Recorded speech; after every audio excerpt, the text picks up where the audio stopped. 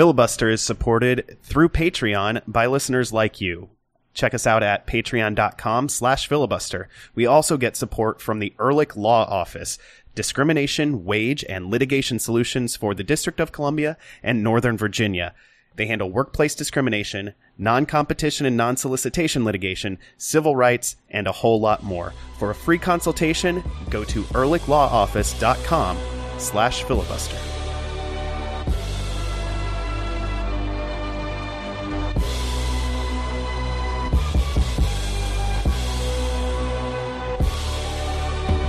As is our yearly tradition on this podcast, it is the first Monday in March, and that means that William and Mary, my beloved alma mater, has once again crashed out of the Colonial Athletic Association tournament, making them now one of 4 teams who have been Division I since the tournament expanded to 64 entrants to have never made the NCAA tournament. It's our yearly tradition, and now I will drink. I popped a cork. It wasn't as loud as I wanted it to be for the bit, but I did pop a cork right next to the mic there. I don't think it came through, which is sad. Ben, I'm sorry for your loss. I envy your not stressful rest of March, because the way Purdue has been playing this spring as has been established here, Maryland soccer-esque. And that's not a great way to go into the tournament. Adam, can you call me back when Purdue has never made the tournament ever? No, I cannot. Yeah, if exactly. I could turn back time. Yeah, but you can't. No, and I wouldn't want to, because going to the tournament's better than not. But yeah. You work for VCU. They knocked my Boilers out a few years ago. I don't feel bad for you. But I don't care about VCU. I just work for them. You mean your loyalties in college basketball are not for sale? This is 2018, sir. Have you not been paying attention to the various indictments? Everything is for sale. I mean, if they paid me more money, I would root for their basketball team. Adidas, get on that. Get Ben some money to root for a team. I feel like that's got to be the next frontier, right? Pay to root instead of pay to play. Sure. I'll take their money. Paid fans. It's okay, Ben. William and Mary lasted longer in their conference tournament than Maryland did. Right, but come back to me when Maryland has never made the tournament, and not just have beaten my also beloved Indiana Hoosiers in the championship game in 2002, which was right and just. No, I mean, but Mike also Davis was aside from that, Maryland has won the NCAA tournament where William and Mary has never been. Not that Ben's counting, because it's not that hard to count. There are only 4 teams that have never made the tournament. I was going to say counting to 0 the entire time. This is the time of year that good basketball teams try to count to 6, and William and Mary counts to 0. Hey, welcome in. This is Filibuster, the make fun of William and Mary, and also the Black and Red United podcast. I'm Adam Taylor, joined as always by token William and Mary alum Ben Bromley, because every group in DC or this general area needs a token W&M alum. It's true. Check your feelings. You know it to be true. And of course, Jason Anderson from Maryland, if you didn't already know that. Tonight, we are talking about DC United season opening 1-1 draw against Orlando City SC down there in the Sunshine State. That's a dangerous phrase to say. Adam's already drunk. No. The Sunshine State. Well, there's the episode title for you. We're also talking about DC United's upcoming visit to Interlopers United, the Atlanta version. We're going to talk to a friend of ours, Eric Quintana, from Mouths of the South, the podcast, and Dirty South Soccer, the website. Before we do anything, though, Ben, what are you drinking tonight? A Manhattan. Any elaboration on it? No. Just a Manhattan? You're drinking... Yes. All right. Because you refuse to elaborate, I'm going to assume that you went to New York recently, took some soil, put it in a glass, and stirred it up. Incorrect. Didn't do any of that. What kind of whiskey is it? Your mom. No, it's Evan Williams Green. Thank you. Jason, what are you drinking?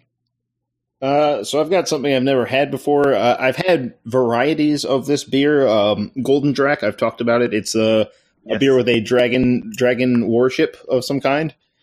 This is a variation called Calvados. It's a ale aged in apple brandy barrels. Calvados is the apple brandy in question.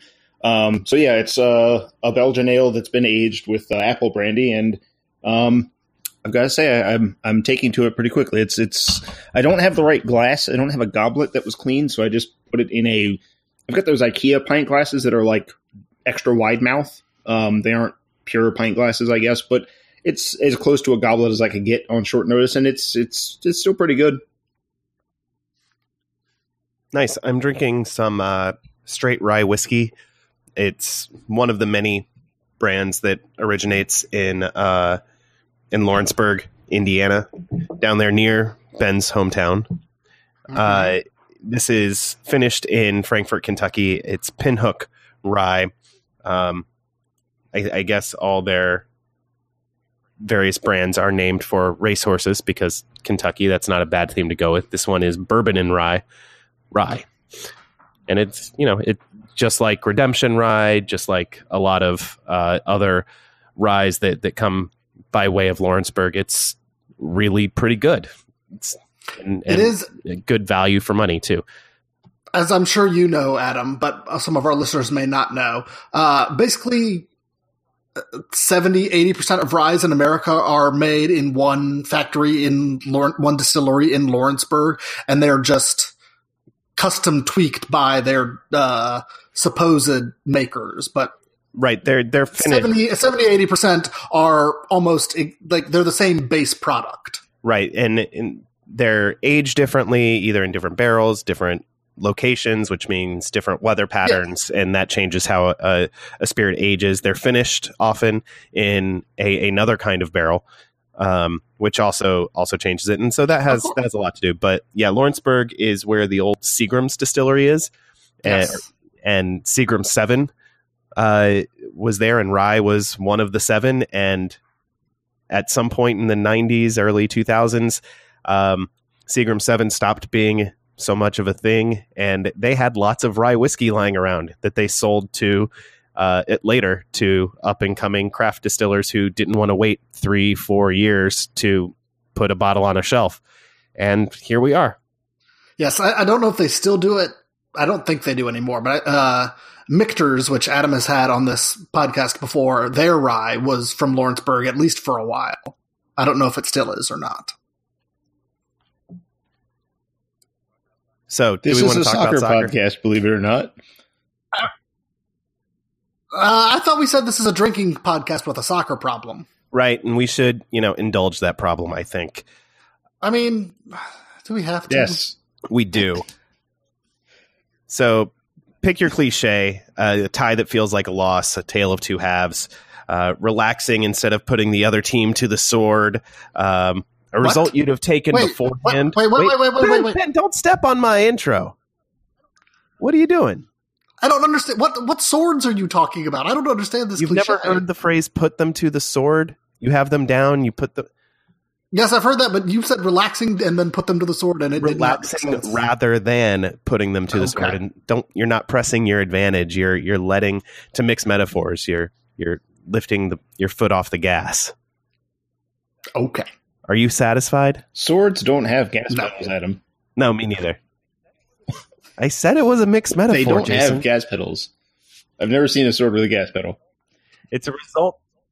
It's a result you would have taken beforehand, but comes off as a disappointment. All of those are true, even the mixed ones. I will harbor no dissent. DC United went up a goal and a man in the first half, only to give up a second half stoppage time equalizer to Orlando City. 1-1 was the final result. And it wasn't just the late goal, Jason. The entire second half was really pretty bad from DC United. There's not a lot good to say about it. When a team that has a lot of new faces, and I'm talking about Orlando, not DC, has that many new faces. They're playing a diamond without some of their best players. They're down a man. When all of those things have gone against them and they are running you off the field more or less, that's not a good look. That's not how it's supposed to work at all. And a lot of it was, I know there was a lot of frustration with United's inability to keep possession. And I know I working the site Twitter account, had several people yell at me that it was a tactical problem. I don't know that it was necessarily poor tactics as much as poor execution of those tactics, because at halftime, at least on the local broadcast, Chad Ashton said, we need to calm down. We're too frantic. We need to settle down and control the ball and make Orlando chase, which is exactly what everyone was calling for. And United never did that. Now, I do think that you can angle some criticism at the coaching staff for not either not communicating it well enough. It's one thing to say we need to possess the ball. It's another thing to tell people exactly what they need to do to possess the ball.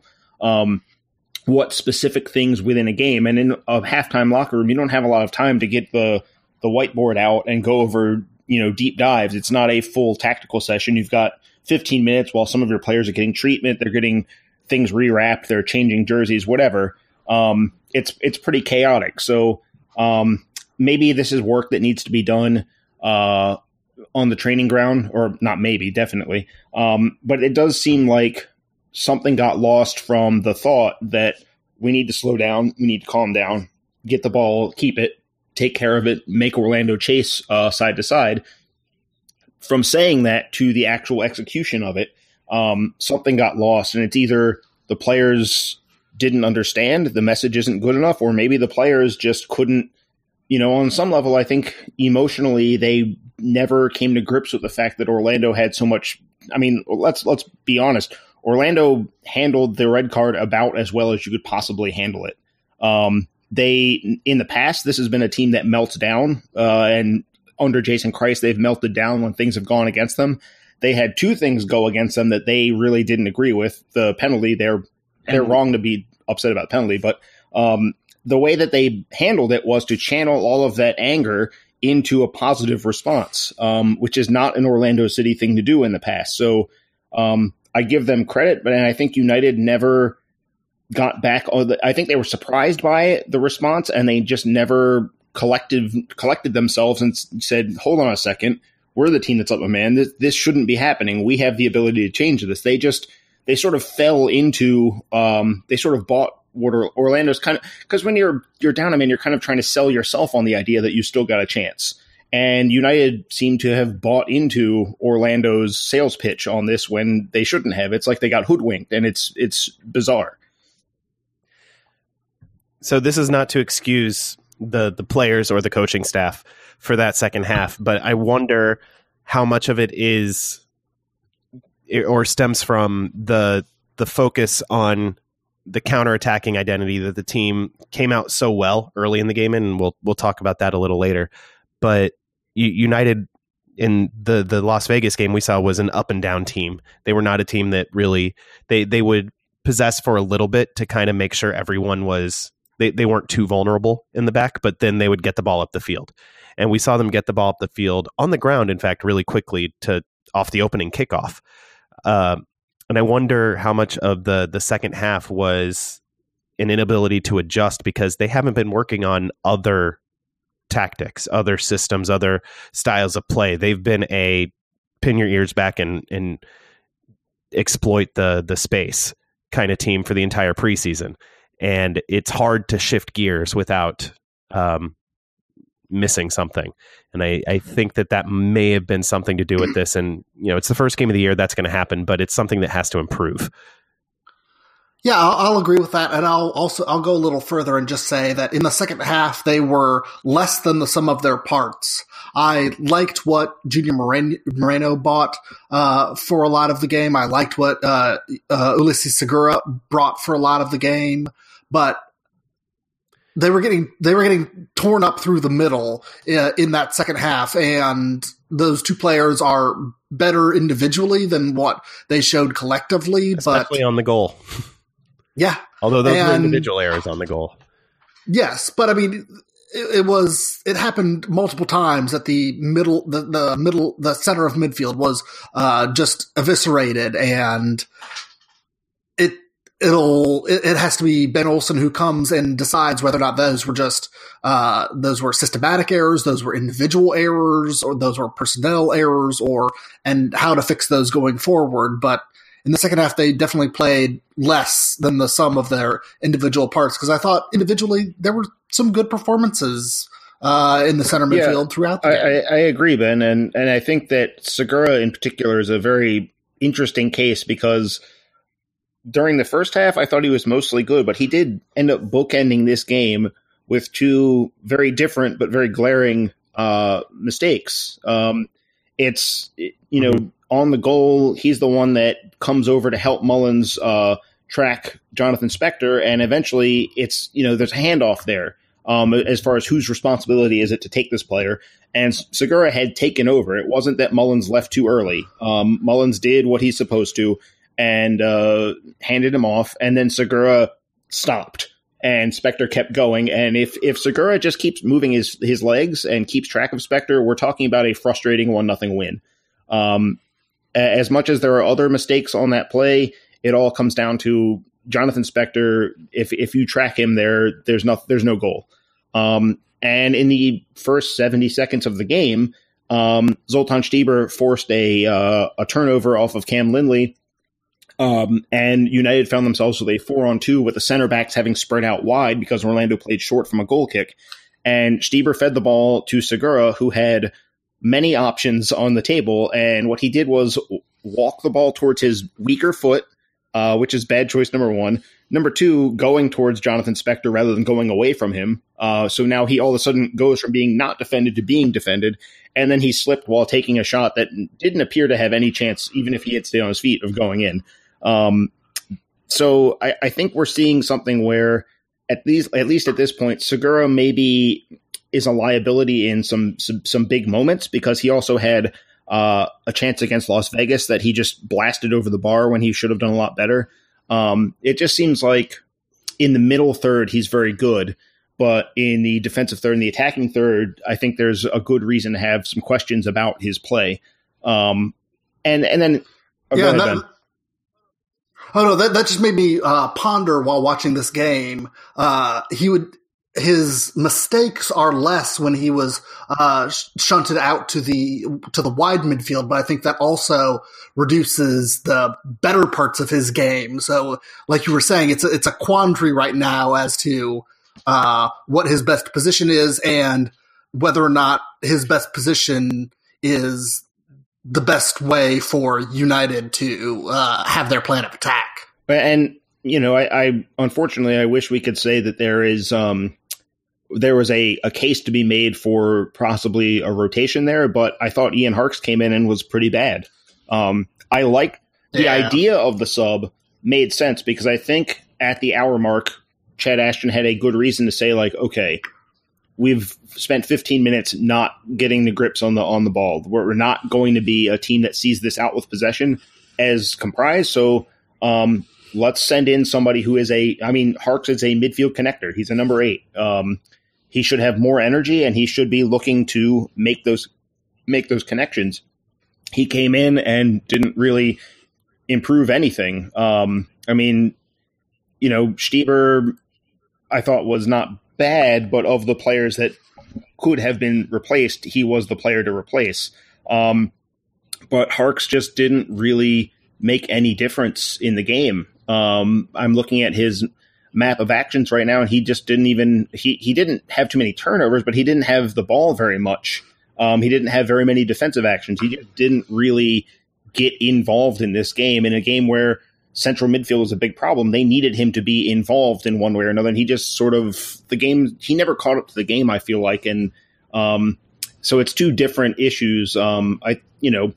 The first half doesn't play out the way it does without Segura doing the stuff that he did well. It's just that after halftime, no one in central midfield really was able to get their foot on the ball. Durkin only attempted one pass in the almost 20 minutes that he was on the field. Wow. he had more defensive actions than passes, and he had as many shots as he did passes. And that it's not necessarily all on him. I'm not necessarily hanging him out to dry. It's just the whole central midfield was unable to influence the game enough. It just seemed like they were bystanders as a group. And it didn't seem to matter who else was on the field, the personnel, the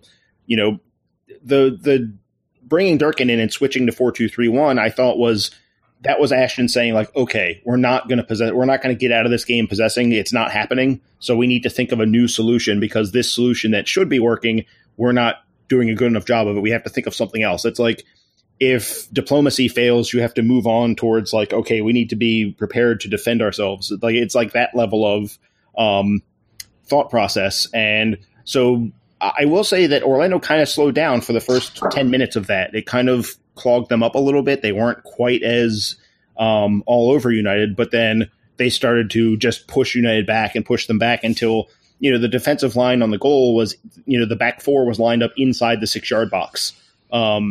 And that's the product of their dominance in midfield that United just never caught up to. And it's a strange one. I think it's as much an issue of group mentality and just being caught up in the moment in the wrong way as much as it is anything else. Yeah, fatigue could have played a role. Again, I said this is a result that we would have taken before the game, especially when the team had to fly down the day of to because of the windstorms in DC last week, which were crazy and possibly still happening in one of our homes where we record. No, that is the podcast. Recreating a windstorm for our listeners. This is the only place where you can get a feline recreation of major weather events. This is a 4D podcast now. How many dimensions was it before? Probably 2. Okay. Is audio 2D? I think audio is 2D. I don't know. This is why I'm asking. Or is it 1D? It might be one dimension. I don't know. It might be. If you're a quantum physicist, please contact us and clarify our dilemma. United were able to get one really good breakout in the second half. Darren Mattocks in essentially a 60-yard sprint with the ball at his feet, unfortunately got caught by a center back with a almost superhuman effort to catch him. Because Darren Mattocks is fast. Faster without the ball than with the ball, but still pretty fast with the ball. And he got there to block the shot. And that was the one really good opportunity United had in the second half. And I know some people want to.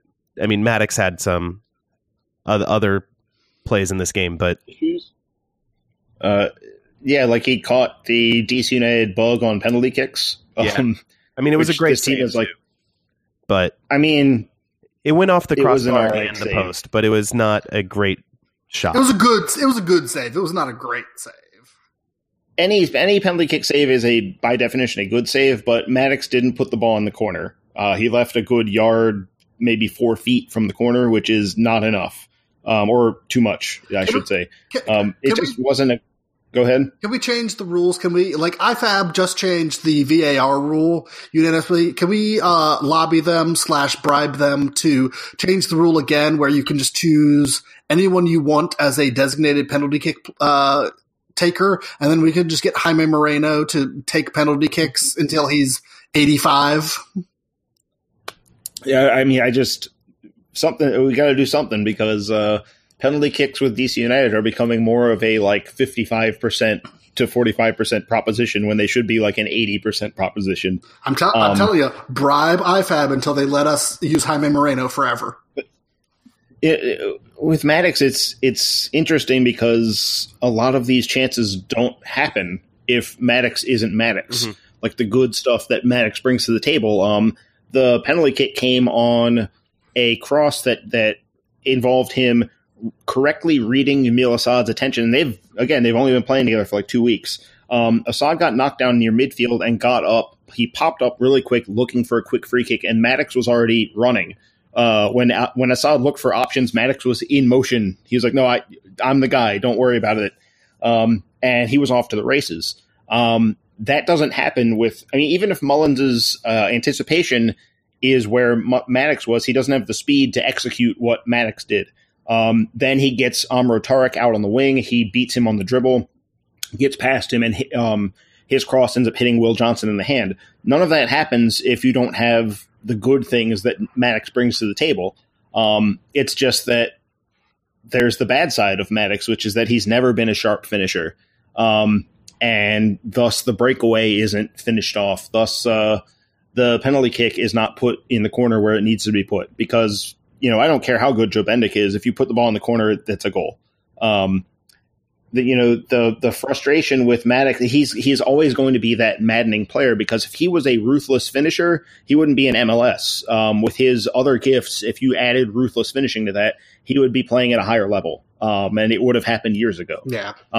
This is just who Maddox is, and there are going to be games where he is brilliant, and we think he's awesome. And if he had finished in this game, if his finishing was sharp, we'd be talking about how Darren Maddox and DC United won, 3-0 in their first road game of the year. But instead, we have to face, it's unfortunate that United couldn't necessarily go out and spend on someone who could bring some of these Maddox traits with a little more ability. But there are going to be games where he's awesome, and there are going to be games where he makes things out of nothing. And there are also going to be games like this one where we're pulling our hair out over it. So last week, and possibly the week before, we talked some about DC United's penchant for allowing late goals. And we asked if it was a trend. We asked if it was something to be worried about heading into the season. And we got our answer this week. Yes, it's a problem, and it's something that DC United has to figure out. Otherwise, this road trip is going to get a lot longer, and the season is not going to get any longer because there won't be a postseason. Jason, what's happening late in the games that you've seen? Why is this an issue? I mean, we talked about fatigue this week, but this was a problem throughout the preseason, whether there were subs late in the game or not. It's funny because the goals have all happened in their different circumstances. United gave up one against Las Vegas when they were well in the lead. So I thought that was maybe letting their guard down. Against Malmo, they were playing against a team that was further along in preseason that switched to a 3-4-3. And they just never really seemed to figure that out. In some of these other instances, it was just it's almost like every single game has its different cause. But I think you can the specifics don't necessarily hide the general inability to control games with the lead. When you've got a team that's throwing numbers and they're starting to high press and take those risks, United hasn't really been that great at defying that, breaking that early line of pressure when teams are starting to say, oh, we have to high press or we're not going to get back into the game. If you break that high pressure, it's not just dangerous for the other team, it's also demoralizing. You kind of take the wind out of their sails when they're throwing numbers at you and you just play out of it like it was no big deal. For them, it's like, well, what are we going to do now? And United isn't really giving teams a reason to feel that way, and they're also not playing out of the trouble, for the base level of positive of, well, if you play out of the trouble, therefore you haven't lost the ball. So I think it's kind of a consequence of the plan A for this team being more of a transition counterattacking team. They haven't had as much time. Adam, you alluded to this, that they haven't had that much time to work on game management where they're not necessarily playing end-to-end soccer. But I also kind of think that that's kind of, for better or for worse, that's the team that we have here. If you think back to 2016, which I'm increasingly convinced the back half of that was when Ben Olsen's ideal model works. When everything's going well, that's the kind of team we're going to see. That team didn't really manage games or see games out by knocking the ball and stringing 20 passes together. They managed games by sending Lamar Nagel in to finish the game off by making a 2-1 lead, a 3-1 lead. That was sort of how every one of those games went. While for me, like I grew up playing as a slow player, which I've mentioned 1,000 times on this show. For me, that's insane because I can't run fast. It's like that's foreign to me. But it is a way to win games. It's just you're not going to necessarily be the best equipped team when a team responds like Orlando responds here, or when you've got a narrow lead late and you leave games wide open, you might suffer. And so far this season, United has suffered a little bit because they keep giving up these late goals and they don't seem to really have a grasp on how to stop doing it. And it's, last year I would have said it's down to defending in the box, but I actually think of United's players that can look back and say, did I do a good job? Frederick Briant and Steve Birnbaum can say, yeah, for the most part, they did do a good job. I was pleased with their play because they got put under immense pressure and they managed to, the goal isn't really on them. Orlando didn't have that many big chances. If you look at the expected goals, United was like 0.6, I want to say 0.6 expected goals ahead. It was like 1.9 something to 1.3 something. And I think as much as Orlando was putting United under siege, they weren't really able to carve out that many great looks. And I think a lot of that had to do with Briant, Birnbaum, and David Osted, who were also the three players on the field who kept their composure the whole time. And I can only imagine that Osted and Briant were like, after the game, they had to be like, how are you guys this frantic? Like, Osted was taking a long time over every goal kick in the second half because his team kept needing that, like, let's take 15 seconds to think rather than run around like maniacs. And Briant was out there gesturing like, guys, calm down. And it just didn't work. But that's not, you can only do so much as an individual, especially in the back, and you gesture and people don't take it. What can you do? So in this case, I think it's just a collective inability to take control of the tempo of games right now. And they're going to have to get better at it because as much as it could be thrilling to see a team that's like, screw you guys, we're just going to score more goals. I don't know that this team has the ability to do that because we just talked about Darren Mattocks being the starting forward and not being a ruthless finisher. If you can't ruthlessly finish when you play these track meet games, you might talk about that in the second segment, I imagine. Yeah, well, probably. I was just going to say it'll be different when Luciano Acosta is starting and Zoltan Stieber and maybe Olusi Segura are coming off the bench. Yeah, that perhaps. I think there's also something to possibly making a change at forward because of the fact that Mattocks is going to come into games and get these big chances off the bench. I don't know that Olsen's going to go there anytime soon, but I think if this keeps happening, if they keep being a team that doesn't have that ace card up their sleeve like they had in 2016, they might have to look at Mullins starting games and then throwing Mattocks in to try and become that possible Jamaican international starting games, who is rumored to maybe be signing. Perhaps. That's the rumor that's out there. I think this was a Christian Dyer rumor, was Dane Kelly, who was the USL Golden Boot winner, if I'm not mistaken. So someone that has scored some goals. And I'd also say, Bruno Miranda. If United hadn't had to throw both Harkes and Durkin into this game just to try and come to grips with it, maybe Miranda would have been a more useful sub. But this was like the boat is taking on water. Everyone has to start bailing the boat out because we're going to drown otherwise kind of situation. And maybe in the future, if United manages the game just a little bit better, they can use Miranda as a sub like that. But I think we came out of this game with more questions than we started with, which is let's rewind back earlier in the game and end the segment with a bit of a happier note. United did come out of the gate really, really strong in this one. The first 10, 12 minutes were almost all DC United. And they were actually a little unlucky not to have a goal in that time. They did score in the 32nd minute. Yamil Asad free kick that missed everybody and just floated into the back corner off a bounce. Steve Birnbaum and Darren Mattocks were both close to redirecting it. Neither of them did. Mattocks ran out. The camera focused on him like he was the goal scorer, and he was just pointing at Asad saying, that's your goal. That's yours. Right. Which is why that free kick is so good. If you strike that driven ball, it leaves Joe Bendik just having to stand on his line and hope that the guys running in shoot at him. It freezes him. So Asad, I think I think Assad also had a pretty good game, and in general, that set piece that's a big positive. I mean, granted, it's sort of a weird way to score. I think we did see it's a good one. Early in the game what the benefits of the high pressure, all in and on counterattacking can be. The problem is when the problems came when they shifted away from that and not into anything in particular. They tried and they just ended up shifting into neutral, if that makes sense, and instead of finding another gear to play differently.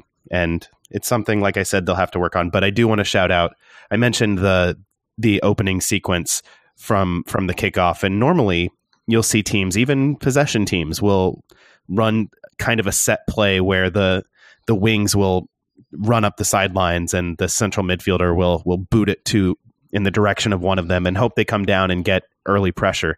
DC United actually played it back to the center backs and then quickly played it up the sideline, and it ended up with Yamil Assad getting the ball in the box, which on the other side, which is a pretty good thing to have in the first minute of the game. It didn't come off, but I liked the intent and I liked the execution of that early moment, and it set the tone for the first several minutes of the game, which, like I said, were all DC United. And if they can start games like that, that's an improvement from last year, certainly. And if they can extend it, then maybe some good things start to happen this year. Anything else you guys want to talk about? Any lessons they can take into Atlanta next week? I think that first, up until the red card, really, it's funny how the red card changed the game so much, but not in the way that that we would expect. Don't die, Jason. I'll be all right. But yeah, I think there was a lot of positive that they showed that a solid execution of that selective pressure that we talked about so much last year, where they figured out when to press and when not to. I thought that of the two teams, United played a formation and a style that everyone expected. And Orlando was the one that they came out in the diamond instead of the 4-2-3-1 that even Orlando observers were expecting 4-2-3-1, and they didn't get that. So Orlando seemed like on paper the team that would be springing the surprises, and it seemed like at first Orlando didn't really know what to do about United. It seemed like they were surprised by DC more than DC was surprised by them. So there were some legitimate positives in there. It's just that once that red card happened, I feel like United just sort of took a sigh and were like, okay, this one's in the bag. Right. And Orlando went to halftime trying to get a goal back, but that's kind of a natural thing. If you take a red card, you say, okay, we've still got our legs right now, so we need to exert ourselves right now, because if we need to chase the game with 10 minutes to go and we're exhausted, it's not going to happen there. So this is our chance that, this is the time to pounce is now. And at halftime, that should have been, that 5 minutes should have been the slap in the face to say, hey, to United, like, you're going to have to keep going. Like, this is not in the bag just yet. And that just didn't occur. But up until that, those first 41 minutes were pretty good. They were better than I think anyone was really expecting. It's just a matter of turning that into more than 41 minutes, because you're not going to win too many games if you only play well for 41 minutes. Right. I think one thing it's worth noting too, and Jason, I know you said this during the game, and I've seen it from other smart people like Kevin McCauley elsewhere. This game was played at a pretty high level for a week one game. It was probably the most composed game of the slate this week, which I hope that's encouraging for DC United. I hope it's something that they can build on going forward. But it's also interesting because so many times you just see, especially new pieces like Junior Moreno and Ulises Segura, misplaced passes like crazy, and they both had a really high Nick De Leon level passing percentage in this one, which is what you want in central midfield. And they were not just passing it backwards, especially Segura. They were passing it forwards, or in some cases not passing it in the box when they should have. But there are definitely positives to take from this game, and I don't want to just focus on the failure, and it was a failure that was the second half. Yeah, we like there are. I think the thing I would say is, like, fans shouldn't be upset with this because let's face it, if you go up a man and you don't, and you're in the lead and up a man and you don't win that game, so you did something very wrong. Even if the referee screws you, even if the goal you concede is some sort of dumb nonsense that happens once a season, even with all that, you still did something else wrong. And this wasn't one of those unlucky games either. This was Orlando deserved what they got, if not more.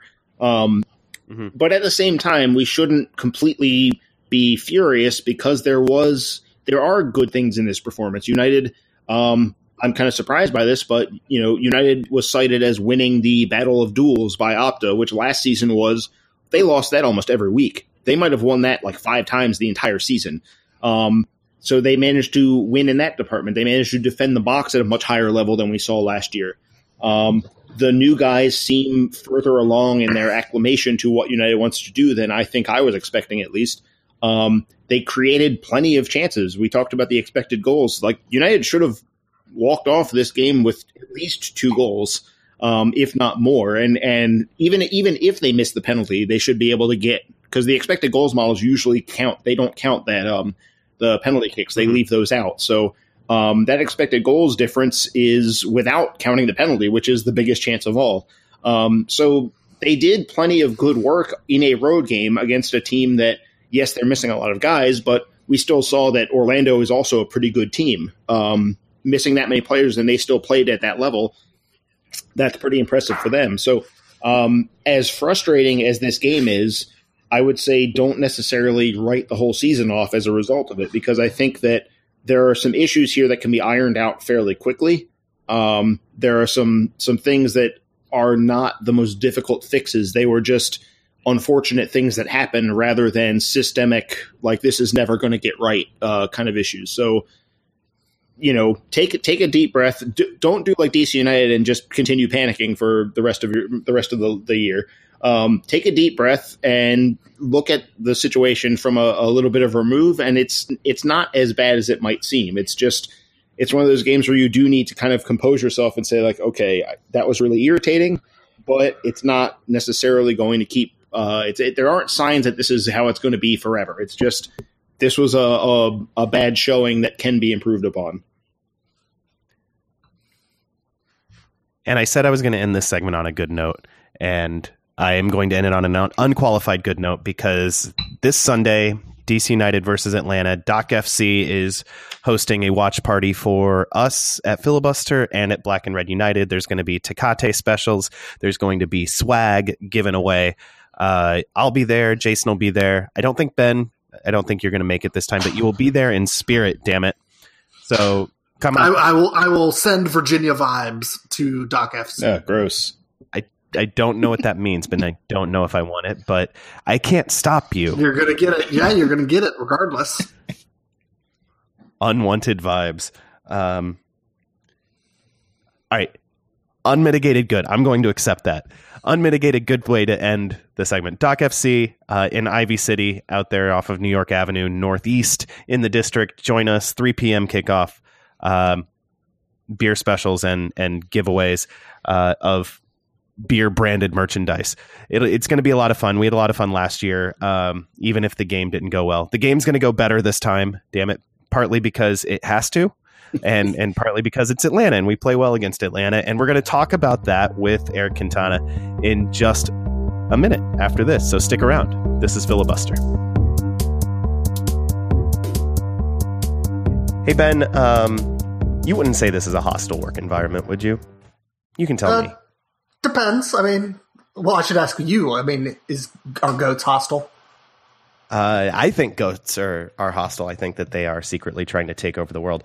But if this were a hostile work environment, or if I were trying to steal your wages or do something else nefarious I'm really not.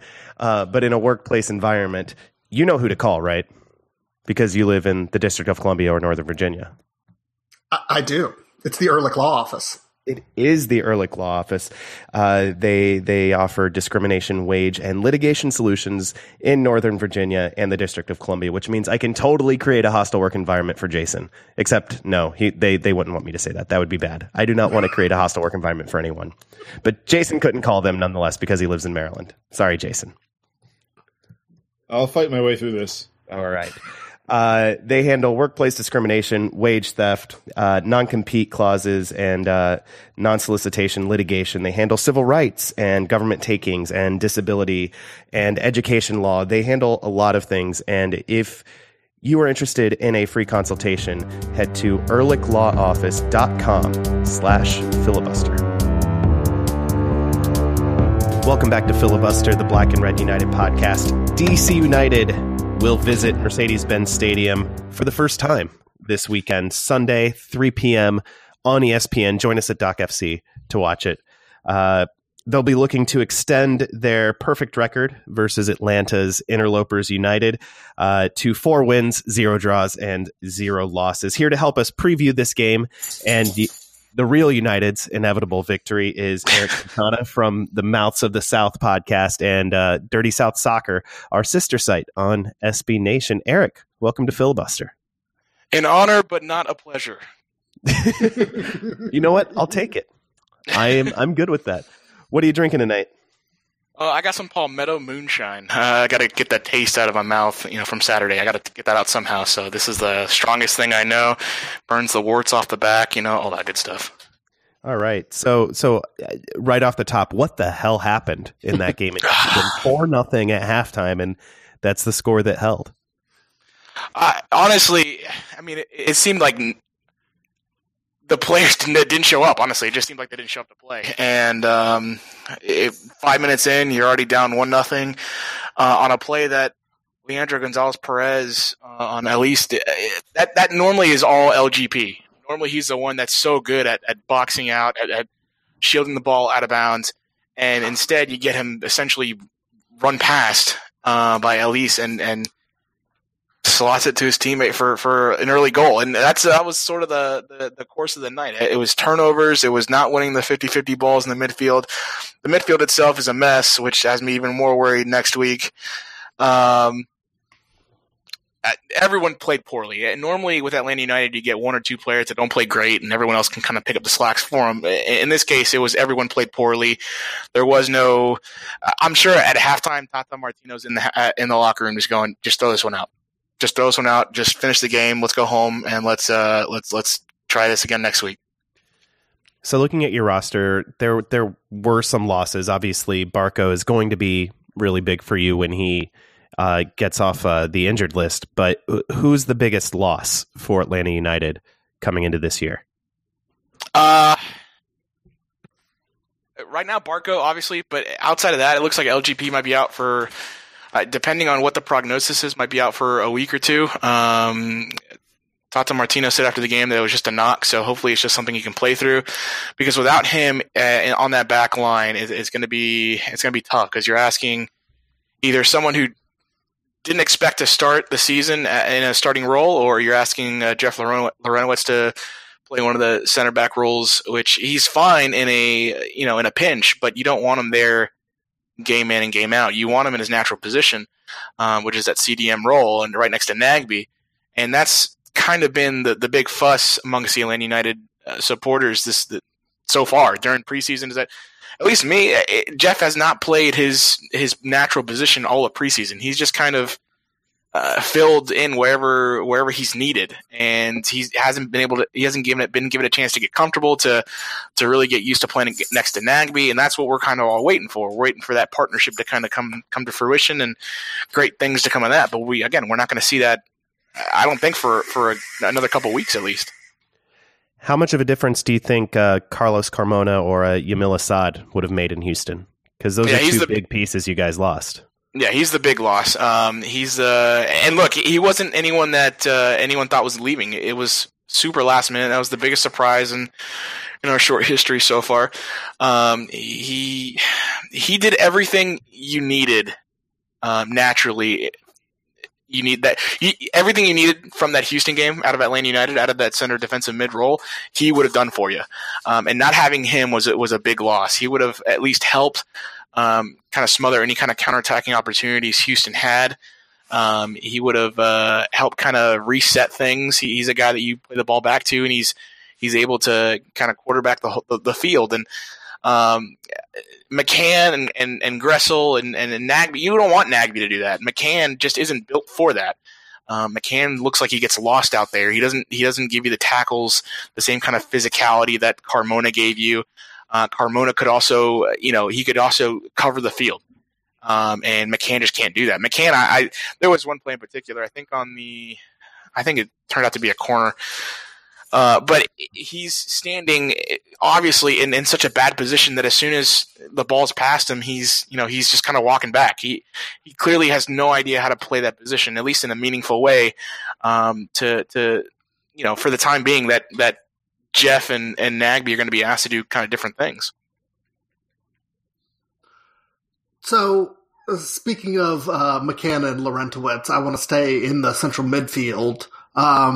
With LGP and Laurentowicz playing center back, and with Parkhurst relegated to the bench because it seems like he's just not good enough, is the center back pairing for Atlanta United good enough for this season, or do they need to get help as soon as possible to shore up this central defense and allow Laurentowicz to move forward? Well, depth is certainly an issue.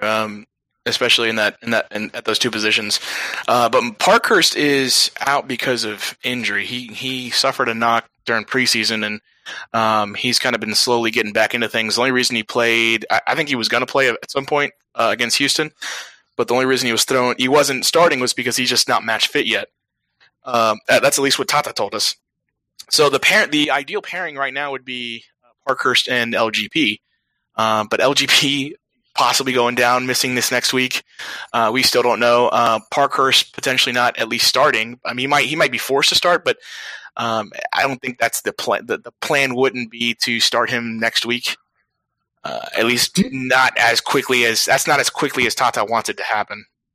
Do you think even if Parkhurst is fully healthy and LGP is fully healthy, at especially Parkhurst's age, do you think that's good enough for this team to succeed? I think for this year, if it goes beyond this year, as much as Michael Parkhurst has been awesome for us, he has had his moments where he looks old and very much like an MLS player, but he's been fine. He's been suitable. He wears not against TCU. Yeah, and you're right. But I mean, I'm those games are played in some sort of weird vortex, right? I'm convinced there's other forces at play there. There's no other rational explanation. Demonic forces, right? I mean, there's no logical explanation for why we play so badly. At least last year, in the 3 times that we played you guys, I don't get it. But in any other game other than against DC United, he's been fine. Again, he wears the captain's armband for a reason. He's kind of leader on the field, and he shows it. He proves it. He proves that he belongs, and he's had moments. He's had really good moments. LGP's kind of the guy that at least when it comes to skill, he's that guy at center back. If it goes beyond this year, I'd be concerned because we don't have much depth behind him. Right now, we're looking at a second-year MLS draftee. And I honestly think that we'd have to move someone. We'd have to move Escobar from his right back role into a center back role if we really got desperate. On top of throwing Jeff Laurentowicz back there, which I really don't want to do. That's really it. Eric, I'm glad you mentioned Escobar because he's new to MLS, and in watching the game, one of the things that really I couldn't help but notice was that it seemed like he and Julian Gressel's kind of playing, that right center midfield in the 4-3-3. It seemed like those two didn't have a solid understanding of how to work together defensively. And so much of Houston's danger, as much as Albert Elise on the right side was so dangerous, it seemed like a lot of the important passes were all coming from the other side. What do you think of those two on that side? Or is it just that Escobar's new, or is it just was this just a nightmare for them that is hard to explain? I think it was just a nightmare. It was, again, I think it's one of those that you just kind of throw out because Gressel was asked to play centrally in this one, and the fact that you thought he played on the right shows how kind of all over the place he was. Because the pairing that I mean like right center. So right. They played that, so he's tucked in, but the two of them just didn't seem to get it as far as defending their portion of the field. Yeah, I mean, the pairing we're looking at is Tito and Escobar. At least Escobar is really the key here, because how long is it going to take for him to kind of adapt to the system Tata Martino wants to play? How well is he going to be able to overlap with Tito? They're both pretty fast. Well, Tito is fast. Escobar is pretty fast. And I don't know that Escobar has been put in a position in the past where he's constantly overlapping, asking to get suicidally high all the time. I don't know if that's not that it's not his skill set. I think it's going to take a while for him to really get used to doing that on a consistent basis and finding success doing that. Gressel is the kind of the enigma, because he's one of those guys that's just the hard worker, the effort guy, but with skill wise, he's just not there yet. He's one of those guys that's good when he's just asked to kind of run on train tracks on either side of the either flank and get the ball, run forward, or go run onto the ball. Outside of that, ask him to do much more is tough. Is a big ask. Not that he can't do it, but again, we saw last week it was that middle of the field was atrocious for Atlanta United. I guess sticking with that, Miguel Almiron last year was, brilliant as a central midfielder, as an attacking midfielder. And in this game, out of necessity, I think, with the addition of Darlington Nagbe, with the injury to Barco, he ended up playing as obviously had a ton of positional freedom, but he was out on the left side. Would you like to see him move back inside? Because it's kind of underrated about him, but he's such a tremendous worker defensively that it might help shore things up a little bit. Yeah, no, definitely. Tata said after the game that he moved Almiron to the left because it was kind of just by default. There was no one else that really fit that role better than him. If you were to put anyone else out there, it would have been detrimental to the team as a whole. So he moved Almiron out there, and I would say that if he does it again, what's the definition of insanity? Asking to get the same result with however the definition goes. But well said. Yeah. Moving him centrally is the key, because you just have no one there that can really take the ball, turn, and go. Gressel can't really do that. McCann definitely can't do that. Nagbe can, but I don't want him to be. Well, I don't think anyone wants him to be the number 10. Almiron's the number 10, and he's that guy for a reason, because he can get everyone else involved. Out on the left, he's too isolated, and unless you're going to force him the ball down that left flank, which depending on who you play or depending on the day of the week, it may or may not be on. It just seems like you're taking a major aspect of this team and just putting it into the trash can, just throwing it away, because he is the guy in the middle. He needs to be in the middle. So speaking of Nagbe, he's had his most success with both the Portland Timbers and the national team out wide, but obviously he's not going to crack this starting 11 out wide in Tata Martino's formation. So do you think he can actually perform well as a number 8 where he hasn't performed that well as a number 8 for Portland or for the U.S. men's national team? I think so. He was asked, he was brought over to be that number 8, for a while. That doesn't mean he'll do a good job of it. I agree. I'm waiting to see how. Again, I'm waiting. It all goes back to the pairing between him and Jeff Larentowicz, because originally it was going to be him and Carmona, but then we all got shocked and surprised with that beautiful present.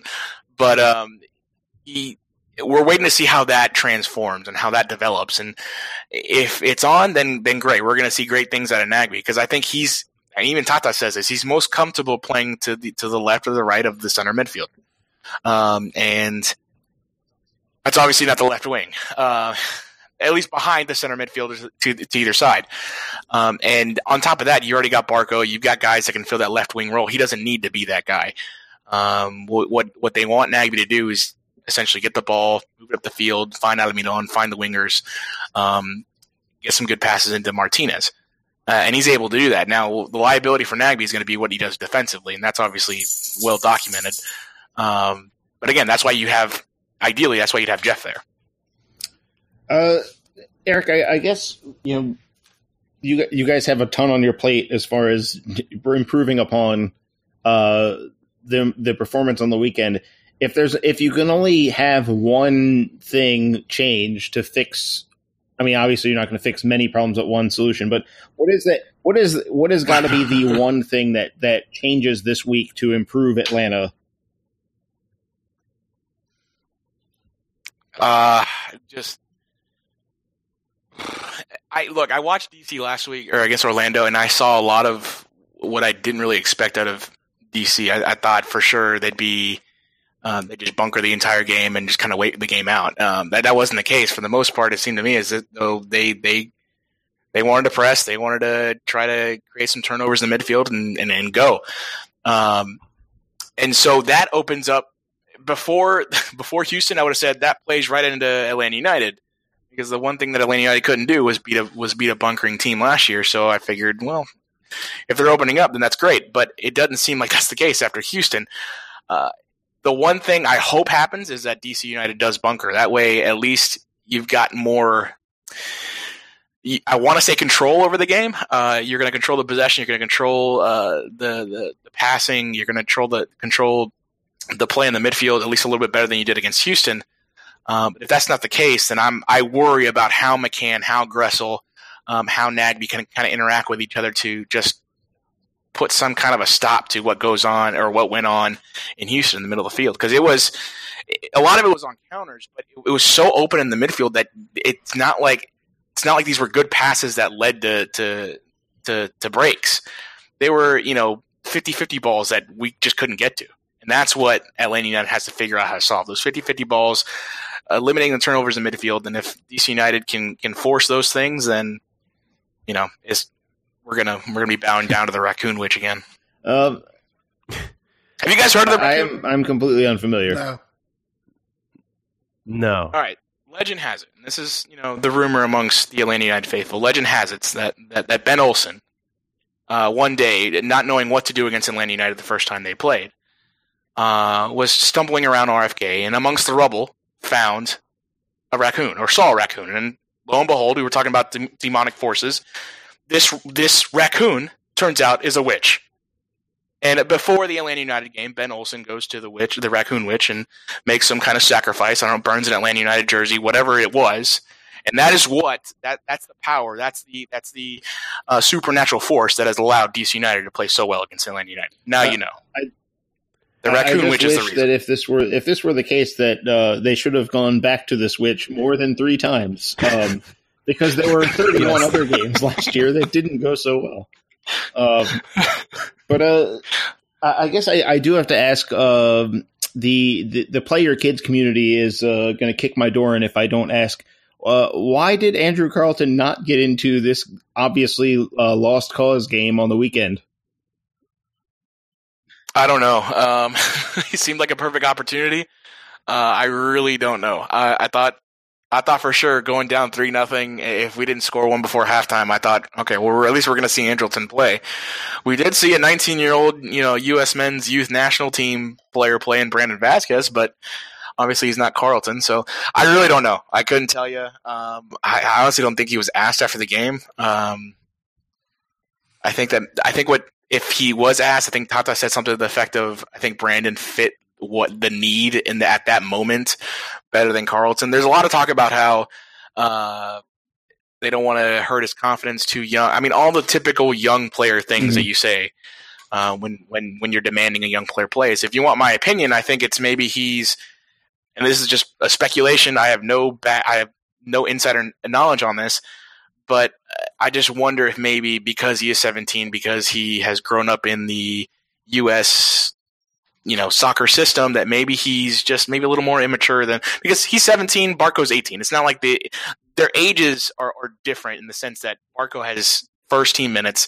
He's been put in those pressure situations. So his 18 is a lot different than Carleton's 17.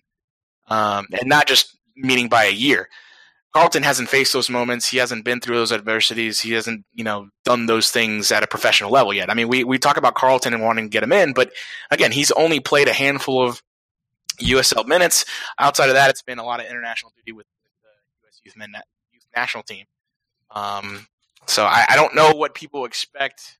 Again, I would have loved to have seen him play, but to ask him to start every game or anything like that when when you haven't seen him play consistently against a professional team and with professional minutes or anything like that, it just seems like you're asking a lot. I do want to see him play, though, at some point. I think you should have a solid number of minutes this season with the first team, because eventually you got to see him play.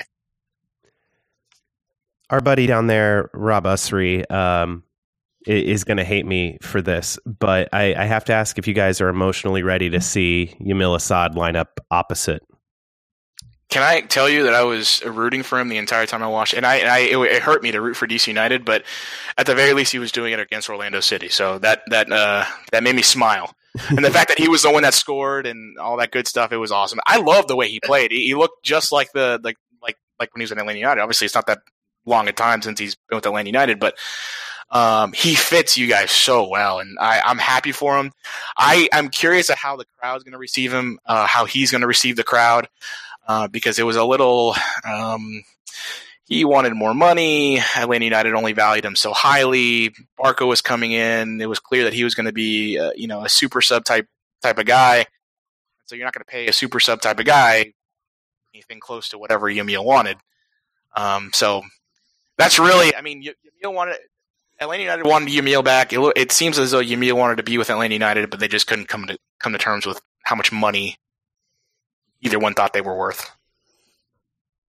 Those kind of things happen. I don't think I don't think there's a bad guy in that situation, especially since he wanted to be in MLS. He ended up in MLS, and it worked out very well for those of us up here. So I'm interested. This will be the last question. I'm interested mostly because we're opening a new building this year, not till July, of course, but you guys moved into a new building last year. We've never visited Mercedes-Benz Stadium. Tell us what to expect at MBS this Sunday. It should be loud. It's going to sound cavernous, so go ahead and make those jokes. Dude, we played for 20 plus years at RFK Stadium. We're not the ones that are going to make those jokes. We know cavernous to the extent of falling rocks from the sky. We get that. I will say you're going to forget that it's a football stadium, or that it's, if you want to put it this way, primarily a football stadium, because it was made for both. It's going to be loud. It's going to sound a lot better than it does on TV. It's going to play a lot faster. I forget. What time is the game at? I totally forgot. 3 p.m. Yeah, you might get some weird shadows and sun right in your eyes, because they're basically one side of the building is completely made of glass. So you may get that. The Halo board is enormous and spectacular, and you're going to be amazed at how well you can see things on there. It's the novelty, I hope, has worn off, because what we saw a lot last year was people not in their seats, because my thought is that they were just very excited to just check out the building and everything. On top of that, you have the club levels that are basically at field level. So you have people that buy those club seats, don't sit in their seats, and then it looks kind of awkward on TV. But my expectation is that it's going to be filled to the rim. They're going to oversell how many tickets they or how many seats they can fit at the time. I forget if they're opening up the whole thing. I don't think they are, but it's going to be loud, and it's going to be a great environment. You're going to hear the ATL chant. You're going to hear all that good stuff. All right. Thanks for coming on the show, Eric. Tell our listeners where they can find you on the internet. If you dare listen to an Atlanta United podcast, it's the Mouths of the South podcast, at MOTS Podcast on Twitter. I am at Eric G. Quintana on Twitter. And follow us, all the Atlanta United updates, news and updates at DirtySouthSoccer.com. And yeah, I think that's it. All right. Find us at blackandredunited.com. If you feel like supporting us financially, you can do that at patreon.com/filibuster. We're on Twitter at filibusterdcu for the podcast, at blackandredu for the website. Send your emails to filibusterpodcast@gmail.com. Find us on iTunes, Stitcher, SoundCloud, Google Play, Internet Archive, wherever you get your podcasts. You can find us there, so please subscribe. Ratings and reviews are always nice, even when they're not, and mostly tell a friend about the show. And come to our watch party, Sunday, 3 o'clock, Doc FC in the district. There will be beer specials and swag, so why wouldn't you come out and hang out with us for a couple hours and watch the inevitable victory of United? You see how I left that? What if that ended in a draw, man? No, watch it be a draw. Yeah. Hey, it'd be a win for Atlanta. You would take it. Hopefully it would be less disheartening than this last draw for DC United. For Jason and Ben, thanking Eric one more time, I'm Adam. Say goodbye, Jason. I've been drinking 10.5% beer. I didn't realize it, so I'm kind of feeling it now. Strong exit. I like it. Yeah.